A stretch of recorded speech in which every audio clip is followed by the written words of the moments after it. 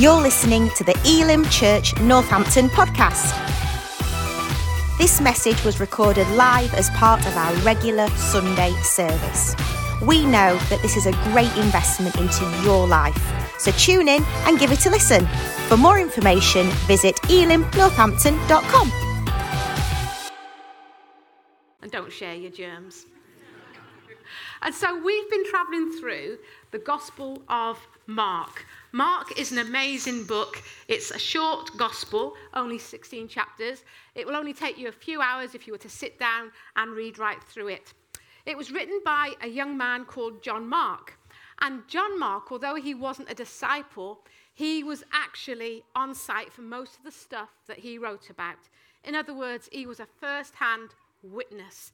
He got to really experience the sights and the sounds and the smells of the New Testament that he talks about. When he talks about the miracles, when he talks about all the stuff that goes on, he was there. And I just want to encourage us all today that as we take the Word of God and as we start to read it and apply it to our lives, one of the best ways to do that is to put our feet into the shoes of those writing it, or to put our feet into the shoes of those who we're reading about, so we can put ourselves in those characters, and then we get to sort of have an insight to what is really going on. So the Word of God, although it is for today, it was also written in those days, and we can learn and glean even more stuff out of it. And Gospel of Mark is a fast-paced gospel. It's a sense of urgency. And as a team, we started to pray about what campaign we need to go through for January and February. There seems to be an urgency through this world. As I said, we've just returned from the Emirates, and we were outside of Dubai. If you're staying in Dubai, it's an international place. But when you stay further out of it, you realise more than ever that you are in a non-Christian country, that everything is geared to a different religion, and it's probably in some parts anti-Christian. And so as we were listening to the news and listening to the television over there, we got a different vibe and a different feel. And for me, it just gave me that urgency that there is a big world out there that does not know Jesus Christ. But more than that, they are anti-Christian. They are anti-gospel. And so we have got a mandate on our lives. There's an urgency in my spirit that we are to proclaim the gospel more than ever than we did before. So if you've got your Bibles with you, why don't we turn to the book of Mark? We're starting at chapter 2. Whether you've got your paper ones or your iPads, I don't mind. It might even be on the screen behind me. Maybe it is. Maybe it isn't. So we start at chapter 2, verse 1.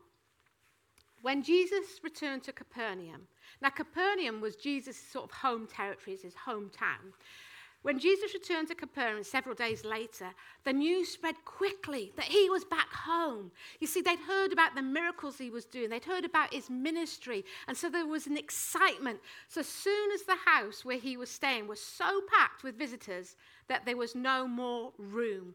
It was a bit like my house yesterday when all my family came to stay. There was no room to sit.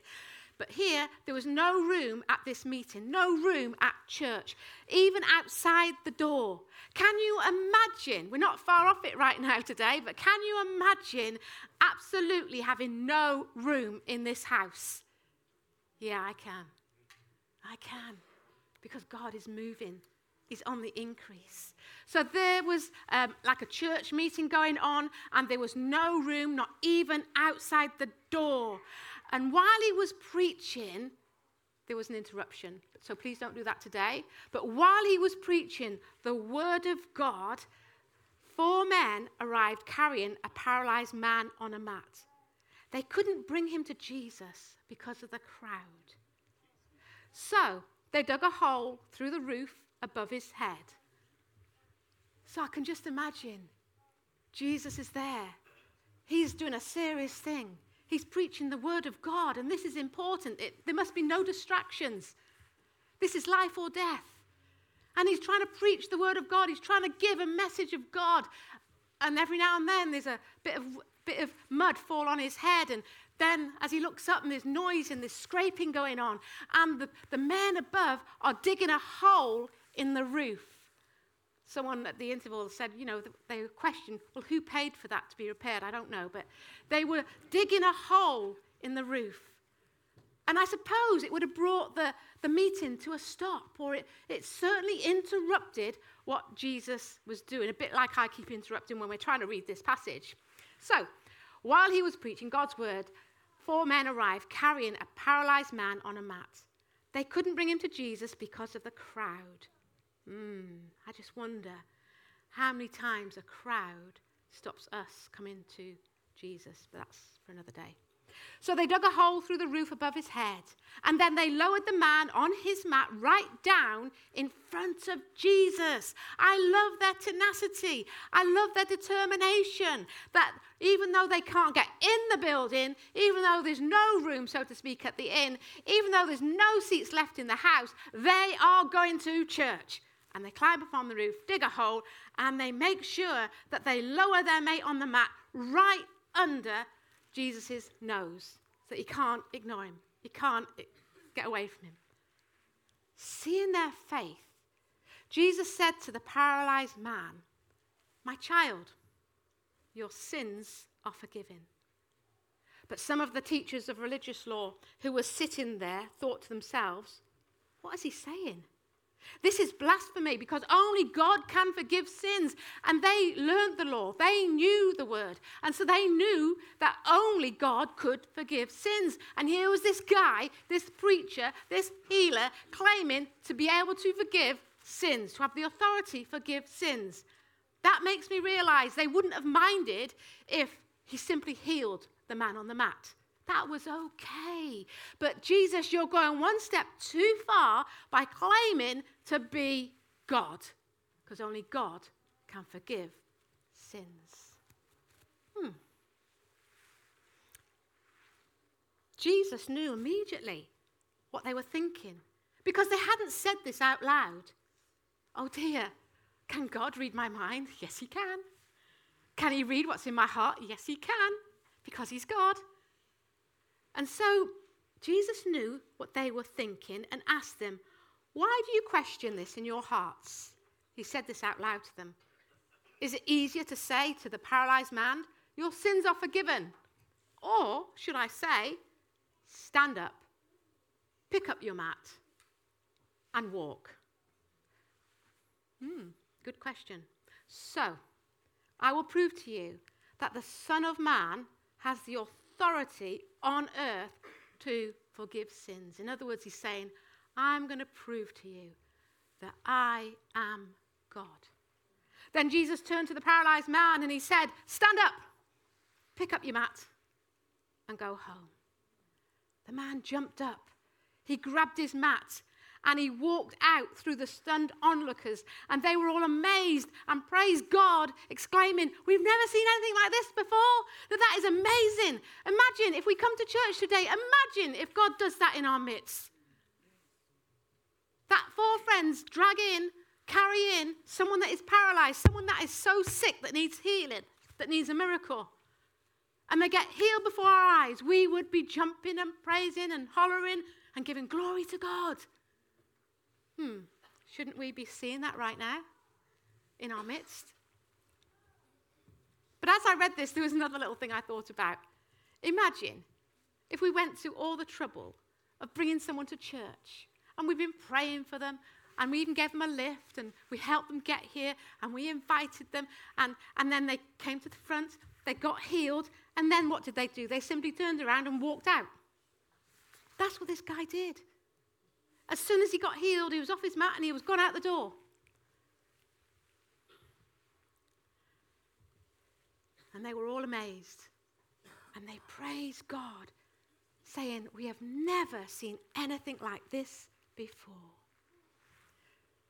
So in this story that we find in the Gospel of Mark, there are 3 things that I want to bring out. 3 things that I want to look at today to see how they apply to our lives. These things are friends, faith, and forgiveness. So, while he was preaching God's word to them, 4 men arrived carrying a paralyzed man on a mat. A paralyzed man or paralyzed person is someone that is immobile, someone that can't move without your help or someone else's help. To bring someone like that to church is going to be awkward. It's going to be costly. It's going to be inconvenient. And the fact that they carried him on the mat meant it's going to be like obvious and they can't just slip in or out. So there was something about these 4 friends that would go the extra mile. You see, have we got friends like that? Friends that maybe we need to be able to carry to Jesus. Friends that maybe we need to go out of our way to invite them to church. Out of our way to bring them to church. Out of our way to help them get to church. Maybe we've got friends in the workplace that we need to go out of our way and check that they're okay and maybe share the gospel with them. Maybe just be helpful and nice to them and show them Jesus. This man on the mat was actually burdensome in a way that is too much trouble. Have you ever had a day called a duvet day? The guy on the mat was paralyzed. We take it that he was physically paralyzed. He was unable to walk or move by himself. But I think there are times in our lives where we have a different paralysis, where probably our heart is broken, or maybe we're just depressed or down, and we're so, in a sense, paralyzed that we just can't face the day, we can't face the world, and we just want to lie down and put the cover over our head. Is it just me? And it's okay if you have those days, 1 or 2 days, maybe once or twice a year, when things get tough and you just don't want to face anyone and everything's just too much. But when it happens day after day, week after week, or month after month, then you need some friends in your life to carry you to Jesus. That was this guy. But he was paralyzed to a place where he couldn't do anything for himself. We do get like that. It's okay to admit it, that when we have a duvet day, we can't get out of it ourselves, and we need friends around us, friends in life that will say, come on, get up, get out. I'm taking you to the coffee shop. I'm taking you out for the day. I'm going to cheer you up. I'm going to cheer you on. I'm going to be with you through this season. And so friends are important. I don't know what your paralysis is. Maybe it's from shame. Maybe it's from guilt. Maybe you've messed up in life. Maybe other people have affected you and hurt you. Maybe you're carrying a brokenness. Maybe it's a broken heart. Maybe it's a broken dream. But there's something that's going on, something that has affected you, and it has cut your life short in a way that has paralyzed you, and you can't go any further forward. Like you're stuck in mud. You can't get over that thing. Whatever that thing is, paralyzed. I want to ask you today, who in your life cares about that? Who in your life, when you get those duvet days, when you get those down days, when you get those seasons where you can't help yourself, who in your life is going to come along and lift you up and just encourage you and strengthen you and push you on further? Friends. You need friends. Ecclesiastes says 2 are better than 1 because they have a good return for their labor. If either of them falls down, one can help the other up. But pity anyone who falls and has no one to help them. These were 4 friends. And as I'm saying this, you might be thinking, I haven't got any friends. Well, maybe this year, maybe this message is for you. That this year could be a year to change that. where we ask God for everything else, but why don't we ask him for the right friends? These 4 friends were amazing friends. They wouldn't pass by or ignore the situation of their mate on the mat, but they said, mate, you're getting up, you're coming with us, and we are going to carry you to Jesus. That sounds like a good friend to me. You see, we need friends that care about us, that interfere and don't just ignore when we're struggling. We need friends that have a compassion and a love towards us, friends that champion us, friends that encourage us, and friends that challenge us, and friends that chase us when we're off on the wrong way, when we're going to the wrong places, when we're doing the wrong things. We need good friends in our lives that have the boldness and the tenacity to get in our faces and put us back on track and to tell us what it is. We need godly, faith-filled friends. I don't know about you, but today we seem to have hundreds of friends on social media.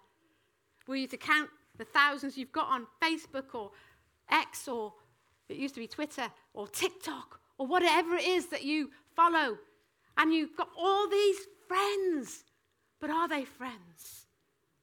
Do they care? Can you trust them? Can you just give them your life? If you were on a paralyzed day, would they pick you up? Would they carry you? Would they go out of their way? It would be costly for them. You see, we go through different stages in life. One of the easiest stages in my life was when my kids were young and going to school. It was so easy to make friends at the school gates because we'd be there twice a day and we'd get to know each other and get to know our names and our kids and share the parties and stuff like that. But then life brings different stages. And sometimes you are on your own and maybe you're so busy at work or you're just isolated. Or what if you move? When you move, you lose some friends. Sometimes we have friends that stick with us for years and years, and they might be on other continents, but we can pick up the phone or we can meet years later, and it's like we were always together. But there are friends we need to be around us and close by. Friends that maybe share our interests, friends that maybe share our culture, friends that we just simply get on with. Have you ever been around people and you're struggling to get on with them? Well, that's not going to go very far in your friendship. There needs to be something that connects you. And there are seasons. Maybe if you've changed workplaces or you've gone from school to college to university, other things, and you have different friendship sets, and it changes through our stages of life. But in every stage, we need to be seeking out a small group of friends. Not the masses that we find on social media. A crowd can stop you doing the things of God. A crowd can stop you. Like in this story, they couldn't get to Jesus because of the crowd. Sometimes when you're with a crowd, you care too much about what they think of you, what they think of what you're doing or not doing, or what you're wearing or not wearing. A crowd can have too much influence on your life. But you need to seek out just a few people that you can trust and build a friendship with. Whether you're an introvert or an extrovert, it doesn't matter. You can find like-minded people, but it takes time to build friendships. It takes the time and the trust to kick in. You know, when friends let you down, and they will, that isn't the time to finish the friendship. That is the test of whether you're going to forgive each other and make your friendship go on a higher level. When you've been through some bad stuff with friends and you come through it the other end, they become a stronger friend because you didn't leave them or bail out. We need friends that we can trust our lives with, friends that we can stay the journey with, friends that we are tested with. But to do that, oh my goodness, it takes effort. It takes energy. It's hard work. so busy. I've got kids and grandkids and husbands and I work and I've got such a busy, full diary. I've got no time for friends. Maybe that's why you haven't got any friends. Maybe you're trying to be friends with too many friends. Look at Jesus, great example. He went up a mountain and he prayed. He brought God into the situation and he asked God to show him 12 people to do his journey on earth. And he chose his disciples. But amongst the 12 that he chose and prayed for, he chose a core of 4 to get even closer to. And even within that core of 4, he chose a special one, a favorite. It's okay to have a best friend. And it's okay to have a small, safe circle of strong, trusted friends. In fact, humanity is not built to have the same level of friendship that I'm talking about with the masses. So I just want to release some of you right now. When you try and compare and look at other people, oh, they're so popular, they've got hundreds of friends. It's impossible to sustain a deep, secure friendship with so many people. We can have colleagues, we can have friends, but our core, close friends can only be a few people. I don't think people tell us that enough. Because we've got to invest in each other. We've got to cultivate a friendship that grows strong, that we can be secure in. And it develops over time, over the years. The crowd is not your friend. The crowd can turn on you. You know, there was an incident in Genesis. When we look at Noah's sons, the story shows us a bit about friendship, because Noah's 3 sons, Ham, Shem, and Japheth, they were all on the same team. They were all in the same family. And yet, there was an incident in Noah's life where he drank a little bit too much. He got a bit foolish. He ended up naked and fell asleep. And so Ham walks in on his father, and if he's got an iPhone, he would have taken a picture, and it would have been all over social media. Look at the state of my dad. Ha, ha, ha, lol. And whatever emojis you want to put on that. He might not have meant it in a bad way. He might have thought it was a joke. But the other 2 sons, they put a cloak on their shoulders and they walked in backwards. They couldn't see their naked father. They put the cover over him and they walked away and they kept quiet. There are friends in our lives that we need that will cover us when we're stupid. Friends that won't let us get away with sin, but they won't put it on social media either. They won't go and blabber, oh, yeah, we need to pray for them because just telling you this because they need prayer. We need friends that we can trust with our mistakes, with our mess-ups, when we're stupid like Noah was. Noah was generally a good man, but he did a stupid mistake because he's a human being. We are human beings that make stupid mistakes. And we need friends that will cover us. And I bet his sons gave him a set to the next day and told him to keep off all the wine. But they covered him and didn't expose him. If you're writing notes or if you've got a phone on, you just write a little note to yourself and maybe pull it out tonight and pray. Who is your friend? Who in your world can you trust your secrets with? If you haven't got anyone in your world that you can confess your sins freely to, and you know that you can trust them with that, you might be in trouble. The Bible tells us, confess. And you have got to be careful who you confess to. The Bible also tells us, do not cast your pearls before swine. God doesn't want to make us look bad or expose us where everyone points fingers, but he doesn't want us to hide our sin. We need friends that we trust and that we can be honest with, friends that can challenge us, chase us, and keep us on the right track. Who's in your friendship circle? 2024, who is in your friendship core group? Who will keep you to account? You've got to find that friend. And maybe you have to be that friend first. You have to be that friend that's going to pay the cost, that's going to go the extra mile to be a good and trusted and safe friend. To be there when they need you to be there.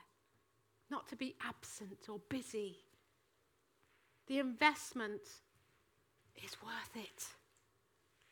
Proverbs 18:24 says, a man of many companions may come to ruin. A bit like Facebook and social media. But there is a friend who sticks closer than a brother. Isn't that just like Jesus? Aren't we supposed to be like Jesus? Isn't that his character? That he is a friend that sticks through thick and thin with us. In every failure, he never fails. He's always steadfast and true and loving and consistent. He is a safe friend. But we need some earthly ones too to help us on that journey.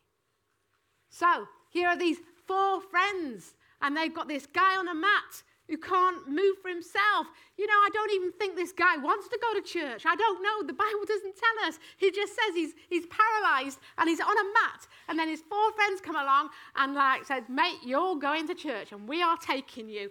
And so these friends are going to take him. And it's not about his faith. It's about their faith. Think about that. He ends up getting a healing, not from any faith that he's imparted or invested, but from the faith of his 4 friends. I wonder if that's how we're to be for our friends, that when they have no faith, that we are to be that faith for them. I wonder, can we be that unselfish where we go out of our way, use up our resources, use up our time, put it in our diary, to be faithful and have faith for someone who can't have faith for themselves? Would we bother? I don't know. Sometimes we need to draw on the faith of other people. There are times in our lives where we are weak, and that's when we need faithful friends that are strong. There are times in our life where we lose hope, and that's when we need friends that inspire us to hope again. There are times in our life where we go the wrong way, and that's when we need friends who bring us back to the right way.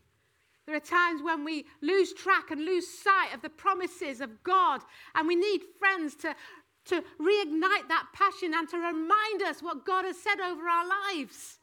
We need friends that remind us of the purpose and the glory and the power that we are called to as children of God.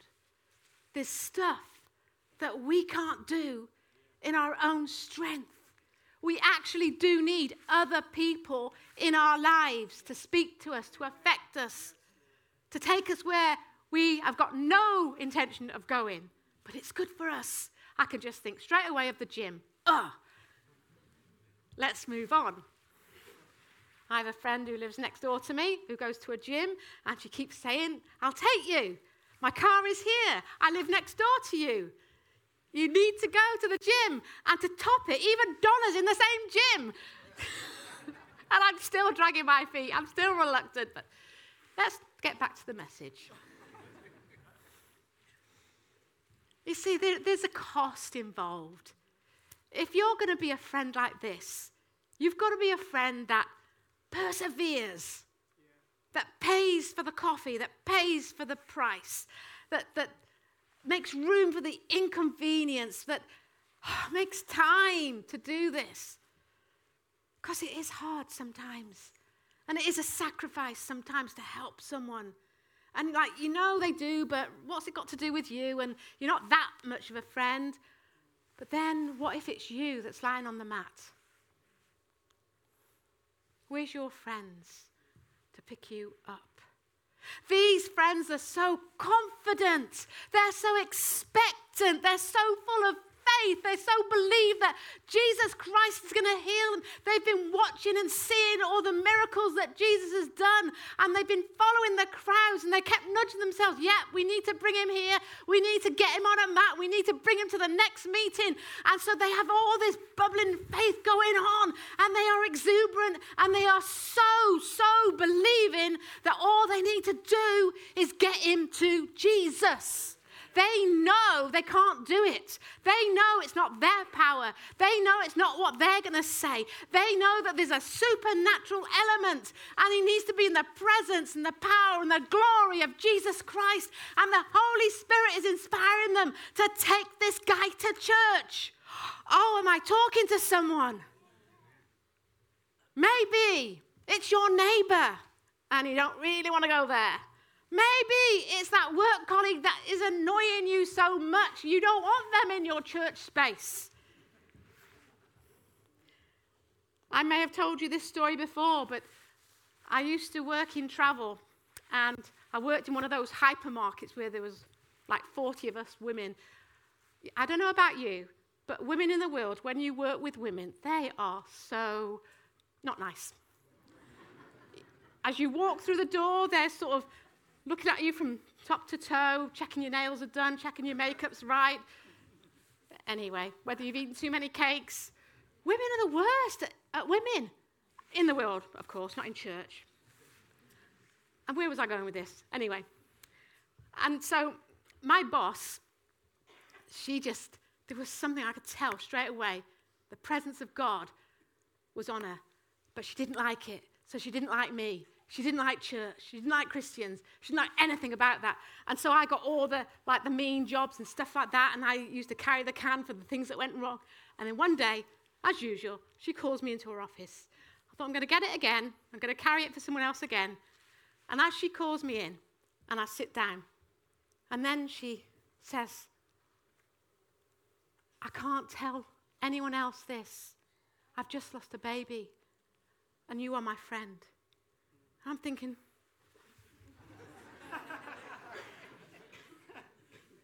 because every morning in the travel agents, all the women would sit around one of the desks, and they would tear each other to bits, whoever wasn't there. And so I started to distance myself, and I would sit by my desk, and I would be the only one, and they would all sit together, probably gossiping and talking about me. And she was the worst.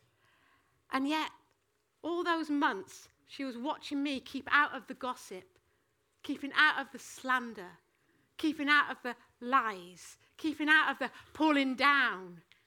And she considered me her friend because she could trust me with her secret. She could trust me with her pain. I prayed for her that day.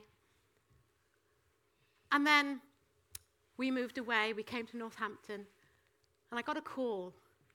And then I got a little letter in the post with a picture of her newborn baby. And I got a call from her a few weeks ago, actually. Her newborn baby is now going off to university. But you see, she considered me a friend simply because I was trying to walk in the ways of Jesus in a world that wasn't godly. I was isolated away from what I thought the friendship group was, but I was trying to live my best way for God. And because of that, she called me a friend. Because of that, she received a miracle that changed her life. She received the desire of her heart. Oh, and she does go to church. She went to church after that, so it's all good. Friendship is costly. It's inconvenient. But it's what God wants us to do.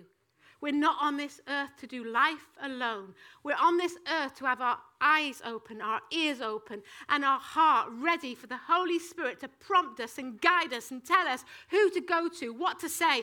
There are people that are rubbing shoulders all day long in our workplaces, in our neighborhoods, everywhere we go. We are crossing paths with people that need Jesus. And if we would just open our eyes and our heart and be aware of the Holy Spirit, we could be used by God to break into people's lives.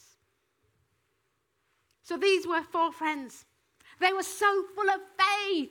They were so expectant. They were so confident that all they need to do is bring their friend into the presence and the power of Jesus Christ. And then they faced an obstacle. They faced a crowd. And yet, if you're on your own, you could be like the woman who pressed through the crowd. Remember her? The crowd wouldn't stop her, so she pressed through till she touched the hem of Jesus' garment. You can't do that if you're carrying someone on a stretcher. You can't press through. You can't get everyone out of the way because you've got a burden with you. Oh, did we have to bring him? We could be in there now, enjoying it. But it cost them. And what happened? I believe they asked God for an answer.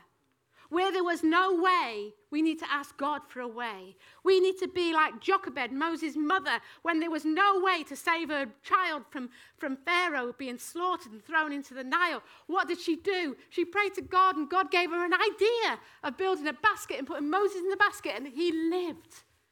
So I believe that these 4 friends went to God. They asked God, and they became resourceful because they were inspired by the Holy Spirit.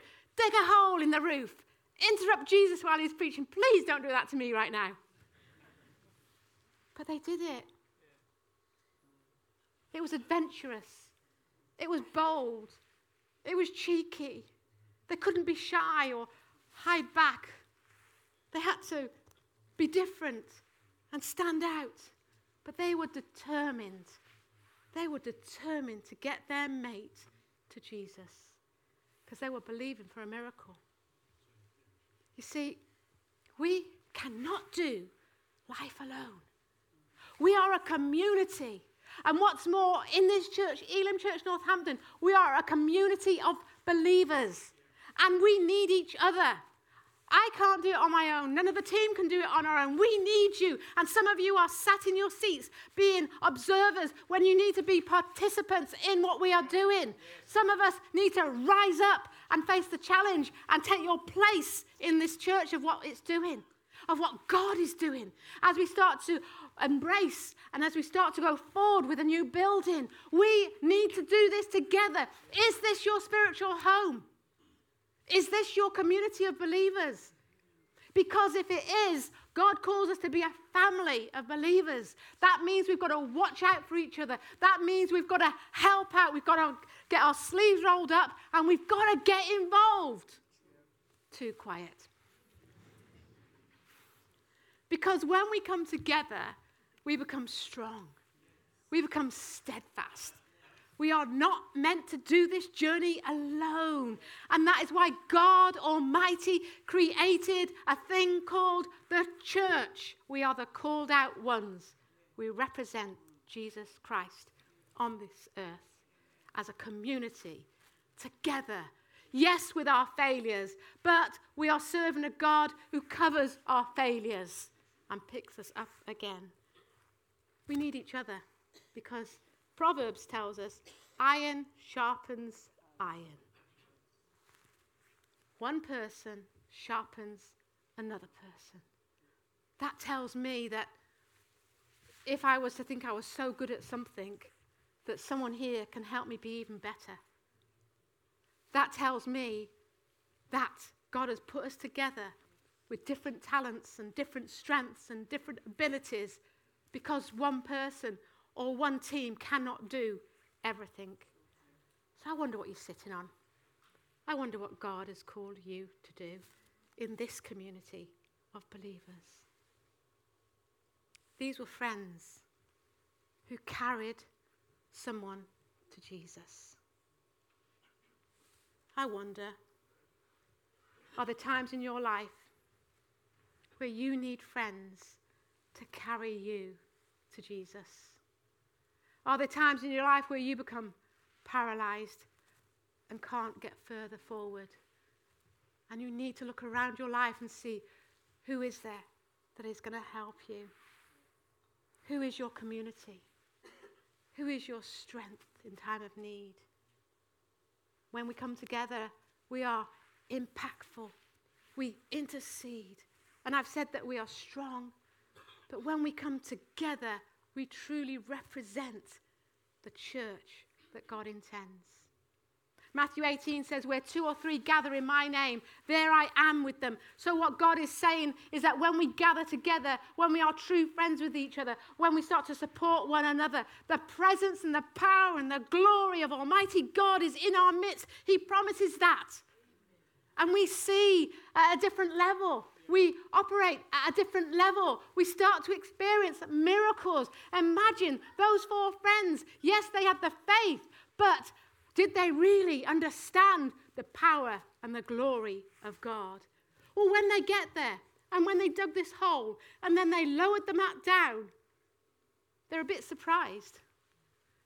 Because they are expecting, quite rightly, Jesus to heal the man on the mat.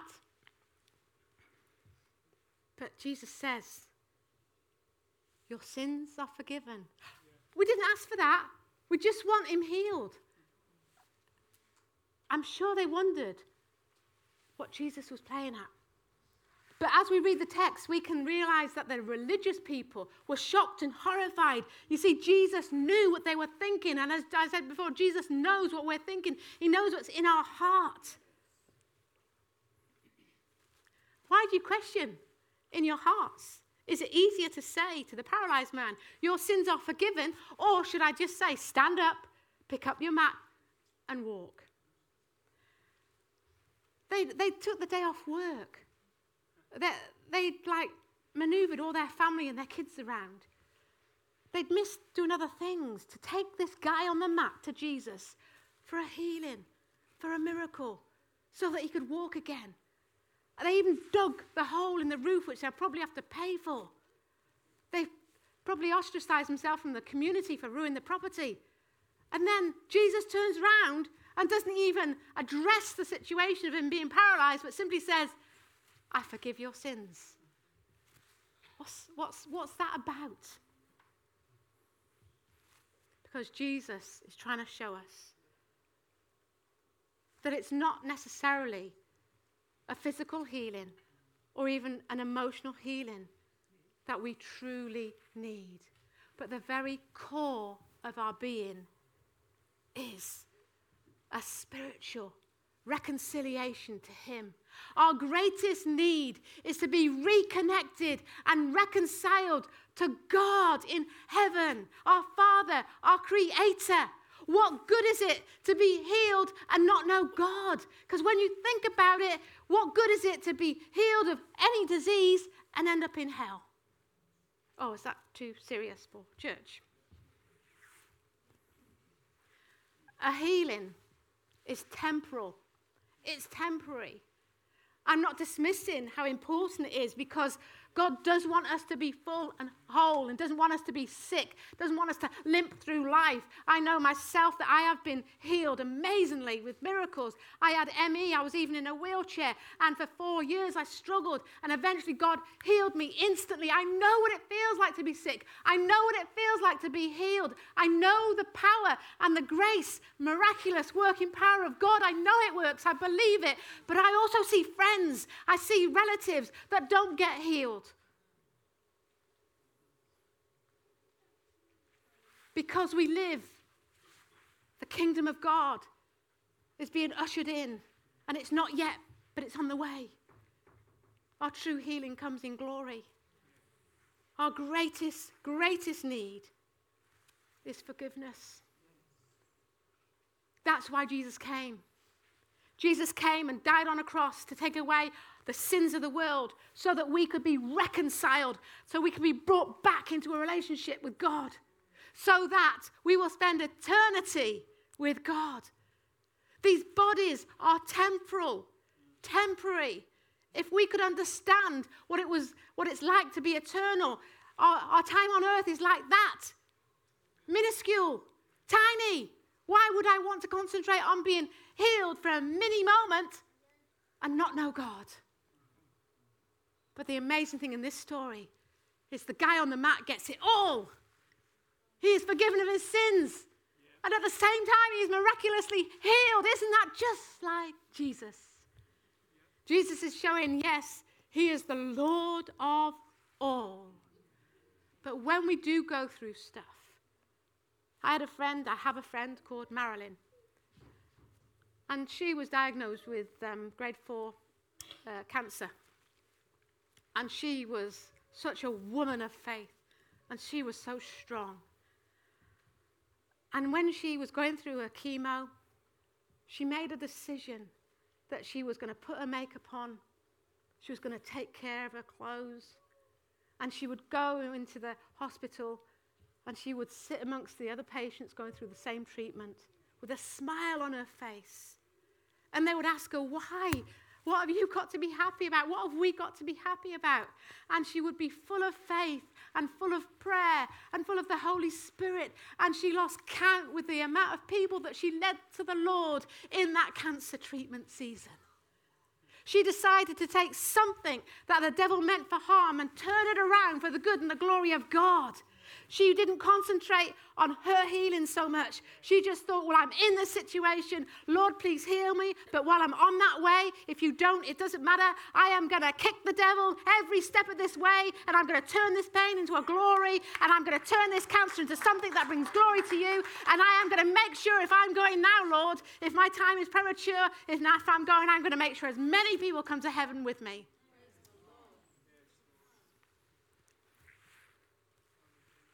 God works through miracles and signs and wonders.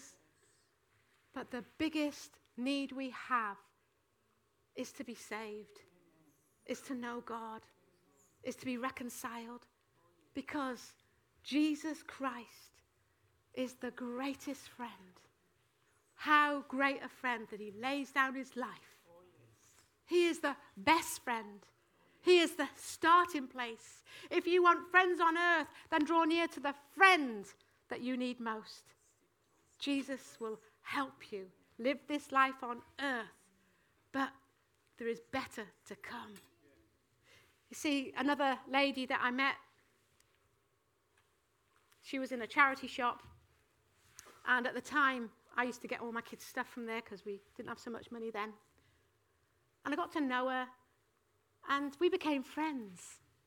She wasn't interested in Jesus or coming to church or anything like that until the day she got her diagnosis and she was given 6 weeks to live. And then I started to pray with her, go to the hospital and read scripture over her. Until a point 2 weeks in and she said, Lynda, it's okay, you can go now. And I thought, she's sick of me being here. She doesn't want to hear any more of the word of God. I said, why, Mary? She said, because he's here. I said, who's here? Jesus, he's come to take me. You can go now. I'm okay now. I know where I'm going. And she passed away that night.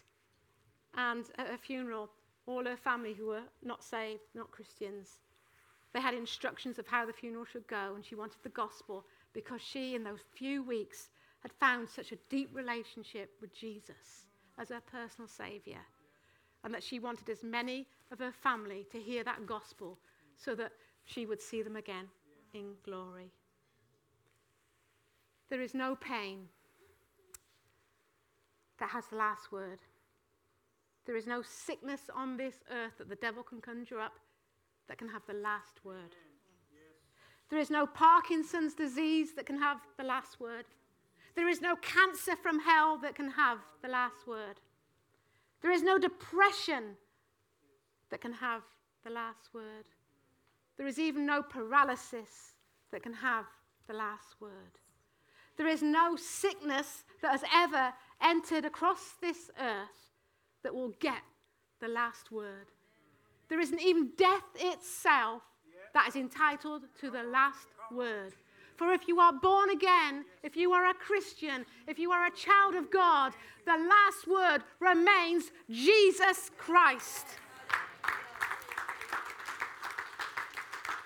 I wonder if the band would come back right now.